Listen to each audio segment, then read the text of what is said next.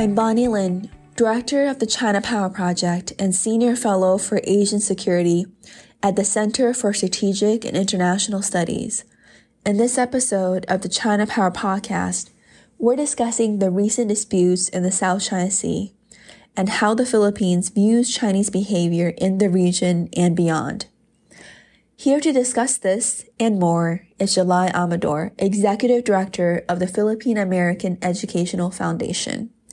Previously, he was a Deputy Director General of the Foreign Service Institute from 2014 to 2017. During his time at the Institute, he provided policy analysis and strategic advice on ASEAN, Southeast Asian security, and international relations, and foreign policy to several offices in the Department of Foreign Affairs.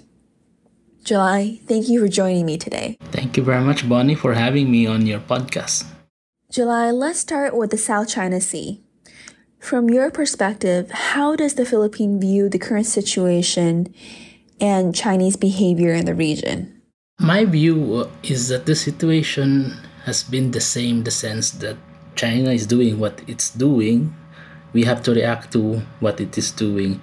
I don't think there's any significant change in Chinese behavior except that with the attempts of the Philippines to expose this and show the world what China is doing, it drives China to present its views more broadly or attempt to influence how the world sees what it is doing.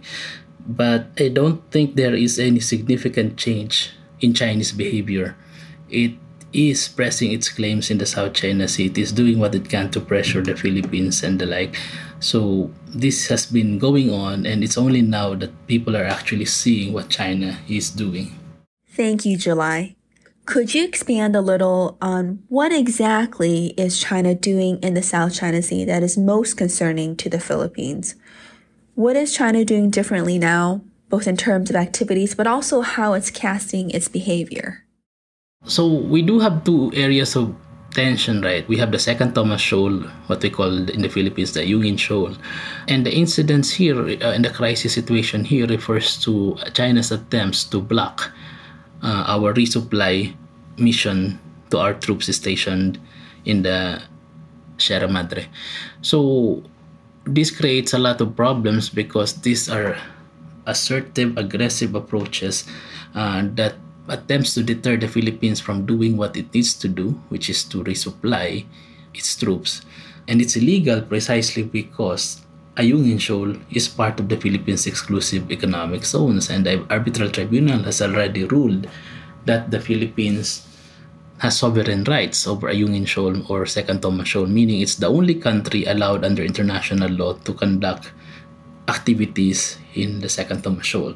The Scarborough Shoal area, meanwhile, is a territorial dispute with the Philippines and China, disagreeing on who owns the Scarborough Shoal. But the arbitral tribunal did rule that the maritime area around the Scarborough Shoal is traditional fishing ground for Chinese, Filipinos, and Vietnamese fisher folks. But China has been preventing Filipino fisher folks from entering into the lagoon of the Scarborough Shoal, thereby preventing them from actually fishing in traditional fishing grounds that their ancestors have been using for centuries. So these are the two areas where incidents are happening in the South China Sea between the Philippines and China. In these two locations, we're seeing a range of aggressive Chinese activity. There has been media reporting on Chinese boats colliding with Philippine vessels to block resupply. There's also been reporting of Chinese use of water cannons against Philippine vessels. Are there other types of significant PRC behavior that we should be paying attention to? So in the Scarborough Shoal, for example, there was that incident where our Fisheries and Aquatic Resources, which is in charge of monitoring fisheries-related violations, and the Philippine Coast Guard saw that China was blocking the area, the marine area, by using nets, thereby preventing Filipino fisher folks from fishing the area. That has been an action that increases the tensions because the arbitral tribunal has already ruled that the Filipinos have the right to fish in the area. So what makes it more complicated is that generally, these areas are also where ships can transit through.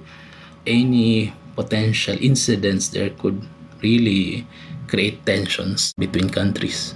The difference between what China does and what other countries does is that China has the ability and the resources to keep pressing countries such as the Philippines in the South China Sea to have a staying power in the area that no other country has. So that makes it problematic precisely because it can do these things which we cannot do, right? So it can swarm the area with its maritime militia, and at the same time, short of any kinetic actions, China is actually pressuring countries such as the Philippines through harassment of our resupply and so on. So these, I think, are very problematic because you can see that China is not being deterred even by the exposure of its activities. So in that sense, the question is, how long can countries such as the Philippines last in the case of such obvious drive to pressure us to buckle down or to submit to Chinese behavior? And this kind of pressure, short of any kinetic action, is actually something that countries need to look into, because it gives China an advantage without any outright attacks or such. It is able to maintain a very assertive stance in the area. So how do we respond to that? Do we have the resources to maintain ourselves in the area and to respond to these threats? These, I think, are some of the most problematic aspects of PRC activities in the region, because it lays bare the difference in how the Philippines and China conduct their activities in the South China Sea. So how does the Philippines respond to China? Are there standard operating procedures for dealing with China's persistent presence and activities? What the Philippines is doing, I think, is one, it is being consistent in asserting its rights, including, among others, the right to resupply the ship in the Yungin Shoal, precisely because, while under international law, the Philippines has sovereign rights over the area. So by continuing to do what it needs to do, the Philippines is asserting itself, it's asserting its rights. And that, I think, is very important because that addresses the diplomatic and the international legal aspect of it. The second is that by exposing Chinese activities, then the Philippines is able to tell everyone that, look, we are here to assert our rights, but China is preventing us from doing what we need to do, particularly to resupply our troops in the Yungin Shoal. And the third is that then it provides an opportunity for the Philippines to tell the international community that, hey, we are here, we are asserting our rights under international law, and it allows these countries to help the Philippines, to support the Philippines by looking at the behavior of both countries and looking at the fact that the Philippines is the one under international law that has legal rights and is doing what it needs to do. And it provides these opportunities for collective action against Chinese coercive behavior. You mentioned that the Philippines does not want to be viewed as responsible for escalating dynamics. What does that mean in terms of what your frontline forces are authorized to do? Are there guidelines that say the Philippines cannot engage in certain types of activities because they might lead to significant escalation by China? Or is there a general awareness that the Philippines needs to be more restrained when it comes to responding to China? My sense is that the instructions to the maritime law enforcement agencies such as the Coast Guard and to our military such as the Navy is that the Philippines should do what it should do. Resupply without fear of breaking any international law, because that, I think, is important to the Philippines to maintain its moral high ground, that because the Yungin Shoal is part of the Philippines' exclusive economic zones and where it has sovereign rights, then it can do what it needs to do, but it has to be in compliance with international law. So I think that's important to emphasize. But I think the second is that definitely the Coast Guard and the Navy won't be pressured to do anything radical, such as assertive or aggressive actions against Chinese vessels. They are, I think, showing that they are true professionals by sticking to the rules of engagement, not violating international norms such as collision regulations and all that. So this shows the difference that in terms of seamanship or being professional in the area, whether it's the military or the Coast Guard, I think the Philippines has shown that its activities are very much in compliance with international rules and norms in the area. So I think this is where things stand. The Philippines won't be the one violating the law. It only needs to resupply and has done its best without doing any other unnecessary behavior. You mentioned a key component of the Philippine response to China is to expose Chinese activities publicly, including capturing incidences of aggressive Chinese activity on camera or on video. Could you talk a bit about how extensive this effort is, particularly as you're trying to showcase and share this information with the international community?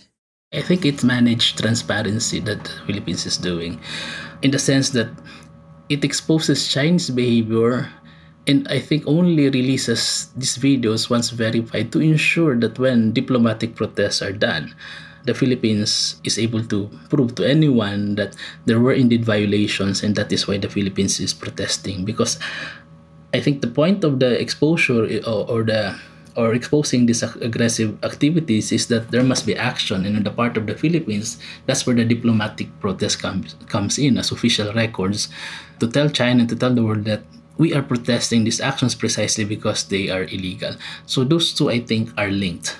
But I would assume that there were a lot more because these resupply missions continue, right? They are not one-time thing.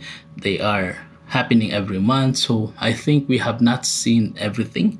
So that means that the Philippines is quite careful also not to just show everything, but also managing expectations in terms of the ability to respond to the provocations that are being done in the South China Sea. That's how I see it. I see. So you're saying that even though we are seeing more exposure of Chinese activities, what is out in the public is only a small proportion of the problematic encounters that the Philippines is actually having with the Chinese. And the reason there hasn't been full exposure is because that might actually put both sides in an awkward situation. On one hand, it highlights how much more assertive China actually is in the region. And on the other hand, might showcase that the Philippines government does not have the necessary resources to respond to every single case of what you view as Chinese intrusions into your claimed territories.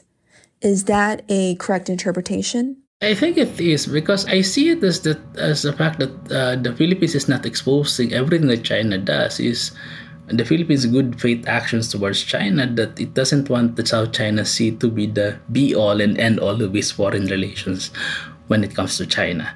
That's one. And the second, I think, is that the fact that the Philippines manages the release of this information is because it wants to be able to assert that when it files this diplomatic protest or when it does its activities to assert its rights, it does so in a non-provocative manner. So I think it's very important to emphasize these two things. And also because we don't want to desensitize everyone, right? I mean, constant exposure would not be helpful if at the end of the day they don't lead to any meaningful action. So I think this is where the Philippines is trying to balance exposing Chinese aggressive behavior, but at the same time trying also to make sure that when it exposes China's behavior, it does lead to activities such as filing diplomatic protests. Thank you. I do also want to discuss the broader Philippines-China relationship, because as you mentioned, South China Sea is only one issue between the two countries. How does the broader relationship, including the Philippines' robust trade and economic relationship with China, feature into, if any, the Philippines' response in the South China Sea? I'm glad you asked that question, because I think it's important to emphasize that the Philippines is trying its best to do what China wanted to do in the first place a few years back. China was always saying that we should be able to compartmentalize our relations and the South China Sea should not be everything. Now that the Philippines is the one telling China that the South China Sea should not be the end-all and be-all of everything, it's now China that's not trying to do this. It's basically China is not doing what it wanted the Philippines to do before. So that's how I see it, because the Philippines does want improved relations with China. If you remember, China was among the first countries that President Marcos visited. I think he showed China good faith in the first year of his administration, but you could also see that Chinese did not take him seriously. The package that they offered him when he visited China was not as significant as some of us were expecting. So that really tells you that the Chinese, I think, were wary and did not accept the good faith approach that President Marcos had. So this leads us to the situation right now where other aspects, we're sort of slowing down in terms of our relationship with China. But my reading is that it is not what the Philippines wants. I think if the Philippines has its way, it wants to improve relations with China in all other areas without sacrificing our national interest in the South China Sea. In addition to China not providing the Philippines what you thought that they would provide, are there any cases of China increasing its use of economic or other coercion against Manila when there are heightened tensions in the South China Sea? That's a good question, because I'm also looking at the way that China, for example, is reacting to some of its BRI initiatives in the Philippines. You've seen in the news, right, some reports about the Philippines exiting BRI. And I think the reading is not that the Philippines is exiting BRI. I think the proper reading is that China is actually not interested in implementing these projects because it's a two-way street. Now, the Philippines is under tremendous economic pressure right now. It doesn't really want to be choosy about the source of its financing. So in the case of some of these Mindanao projects, for example, if you look at some of these projects, they're actually, they're loans. So China will get paid regardless if the project has been implemented. But the reason why, for example, the Department of Transportation is now looking for other funders is because I think the news report said that they did not receive any feedback from China on the proposals to fund this project. So that's why they're looking for other sources of financing. So it seems that China is closing some of these doors, not because the Philippines wants it to, but because it's China's decision to close off the tap, the financing sources to the Philippines. So the Philippines has no choice then but to look for other partners. But given, I think, the opportunity, I don't think the Philippines will say no if China says it wants to invest in certain high-end projects, infrastructure projects in the Philippines. When did this change on China's position on BRI start occurring? Was this timed at all with the recent rise in tensions in the South China Sea? I think this has been a source of frustration, well, not necessarily on just one side. Remember that China's experience in terms of official development assistance is relatively new, unlike, for example, Japan and the World Bank and so on. So that, I think, explains partly why disbursements of funds can be quite slow, or approval of funding sources from China can be quite slow. So it's not, I think, directly related to what's happening in the South China Sea, except that because this has been going on for some time now. The MOUs have been agreed upon during the Duterte administration, feasibility studies have been done, but the question is, why weren't the funds released even during the early parts of the Marcos administration when things were not that dramatic yet? So I don't want to link this directly to the South China Sea, but the recent tensions as well, maybe some other areas of decision-making in China would like to link the two. But this has been going on for some time now with little explanation on why China has been hesitant to release funding for these projects. Moving beyond BRI, are you seeing changes in either side's willingness to engage with the other, either diplomatically or economically? How has the engagement picture changed between the Philippines and China in the past year or two? I think the Philippines wants to continue engaging China. I think meetings have not stopped, whether it's in the diplomatic or economic front. Chinese engagement has gone local as well. So one can only assume that there are a lot of things going on that we don't see at the national level. I've seen recent news about China being potential or one of the bigger markets for durian, for example, coming from Mindanao. So I think overall, both sides are still willing to make things work in other areas. It's in the South China Sea where I think there would be hardening of stances. But at the same time, people want to be pragmatic, that if there are areas where both countries can work without sacrificing national interest, then I think both sides are willing to do it. Are there any existing communication channels between the Philippines military or Coast Guard with your Chinese counterparts?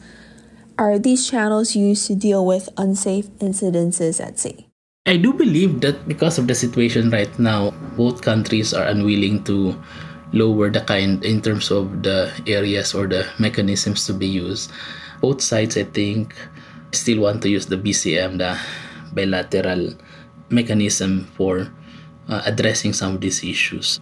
I don't see the Coast Guard to Coast Guard avenue or the military to military talks as going to work or going to be sanctioned on the Philippine end, precisely because there are political and diplomatic aspects of it that can't be left alone left to the operational levels. And I think one note, during some of these incidents, I think the Foreign Affairs Secretary mentioned that one problem actually is that when they used the hotline, it wasn't working. Which tells a lot about why some of these mechanisms, I think, needs to be reviewed as to see how they're working or if they're working at all. So this, I think, is important because if both sides are saying that they want to make it work, then what are the mechanisms? Is it the bilateral consultation mechanism or elsewhere? Because if the hotline is not working, it tells a lot about trust and how the mechanisms are going to work to address crises and potential tensions. July, would you mind spelling out for our listeners what the BCM is? So the BCM is the bilateral consultation mechanism, bilateral consultative mechanism, which has been going on, which has been a mechanism for the past years used by China and the Philippines to address some of these issues. They are led by foreign ministries with various ministries, including defense, national security, the military, and the Coast Guard represented in these mechanisms.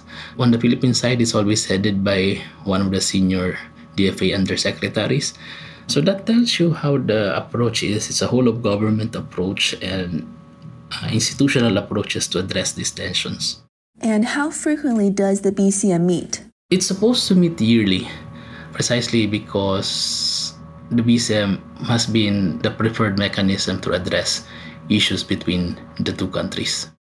And you had also mentioned a hotline, and that when the Philippines tries to use the hotline to call China, they often don't pick up the phone. What is this hotline? Is this separate from the BCM?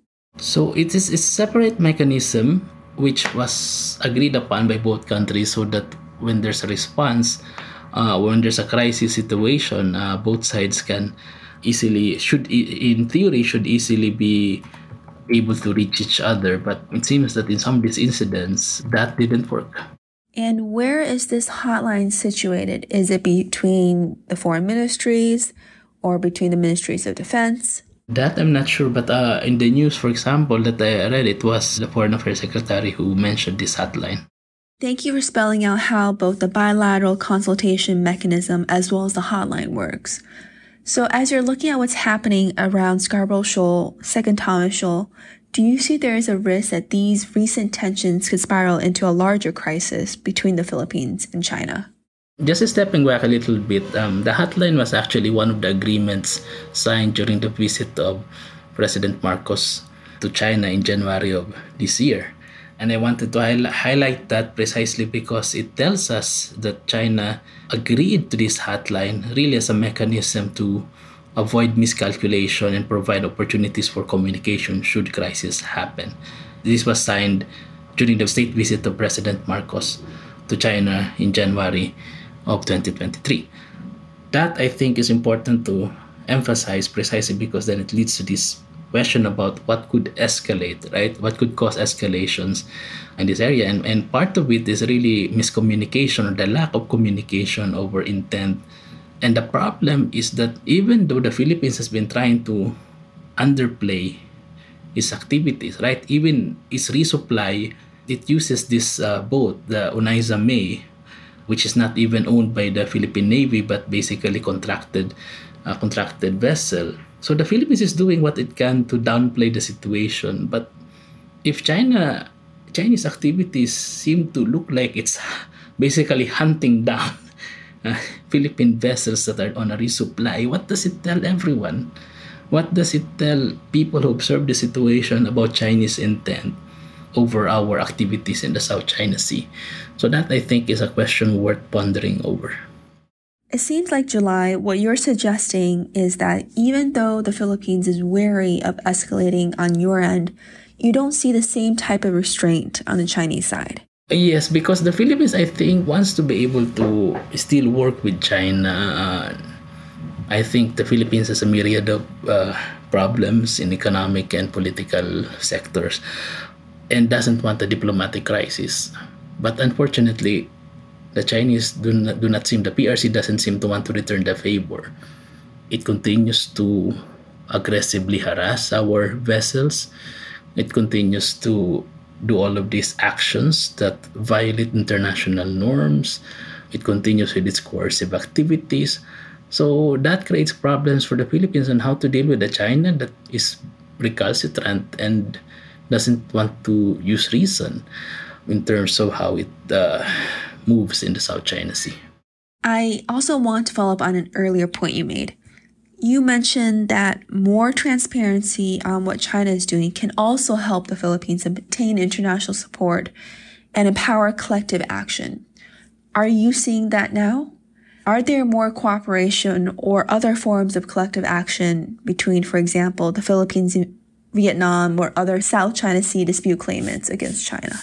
Well, in terms of the claimants, I don't see that happening, but the Philippines has been getting a lot of support from countries such as Japan, Australia, Canada, the UK, the European Union, for example, sending strong messages as well as providing assistance in different forms, whether financial offers or to help develop our maritime domain awareness, and so on.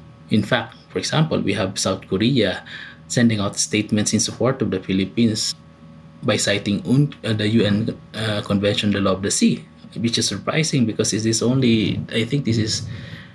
year is the only time that South Korea started making statements on the South China Sea. So that tells you that the Philippines is not alone. Many countries are seeing that continued attacks against UNCLOS does not help the international order or the international system. So we're seeing that, but we are not seeing the same level of action when it comes to the claimant states. And I think it's precisely because they have different ways of approaching or being pressured by China. Great, thank you. I do want to spend a little bit of time looking at what's happening beyond the South China Sea. Can you share with our listeners how you or folks in the Philippines view the situation in the Taiwan Strait? And particularly, what does that mean for the Philippines? Would the Philippines be willing to be involved in a crisis or conflict that might emerge in the Taiwan Strait? I think the Philippines is always wary of actions or tensions in areas where there are a lot of Filipinos. And Taiwan is an area where you do have a lot of overseas Filipinos, around 150,000 or so. Its proximity to the Philippines is also something that needs to be considered. It's so near the Philippines, for example, that in Batanes, they're basically able to pick up Taiwanese cell phone signals. And so that tells you that proximity-wise, the Philippines and Taiwan are close. And so the geopolitical tensions there really, I think, are being considered by the Philippines. But at the same time, we have to look at it in terms of the overall situation where our tensions in the South China Sea, I think, are more urgent given what China is doing as opposed to what's happening between China and Taiwan, which is a bit more right now, more of a diplomatic tussle. July, from your perspective, is there concern that crises or tensions in the Taiwan Strait could be linked to tensions in the South China Sea and vice versa? The problem with these tensions is that at some point they just become linked by the sheer impact of the events. So if something happens in the Taiwan Straits, that will definitely, I think, activate or spill over into the South China Sea. So in the same way that if something happens in the South China Sea, that can be a conflagration in other areas, because we're not talking here about land borders, right? We're talking about a very fluid area. So I think that's the danger of the situations in the South China Sea and the Taiwan, that they could easily be linked together. And given that the Philippines could be drawn into a conflict, either willingly or inadvertently, do you think that there is appetite to support the U.S. operating from the Philippines in a conflict for the defense of Taiwan? That we have to think about because of the proximity issue and the numbers issue in terms of Filipinos there, and the fact that you have Southeast Asian countries also having a lot of citizens in Taiwan, and the Philippines is the most logical area for potential evacuation, for example, of refugees. If that happens, then the Philippines has to think about how to respond to potential Taiwan crisis. But in a survey that we did last year, and we're going to do the survey again this year, even in the eyes of the national security community, the Taiwan crisis is not that high in terms of prioritization. It leaves us with questions on what would happen should the US ask for assistance in an event of a Taiwan crisis. And I think the Philippines has shown to the US and to everyone that in many times that the Philippines has called on the US, the Philippines has responded to these calls positively. We have been in US conflicts everywhere from Afghanistan to Vietnam to Korea.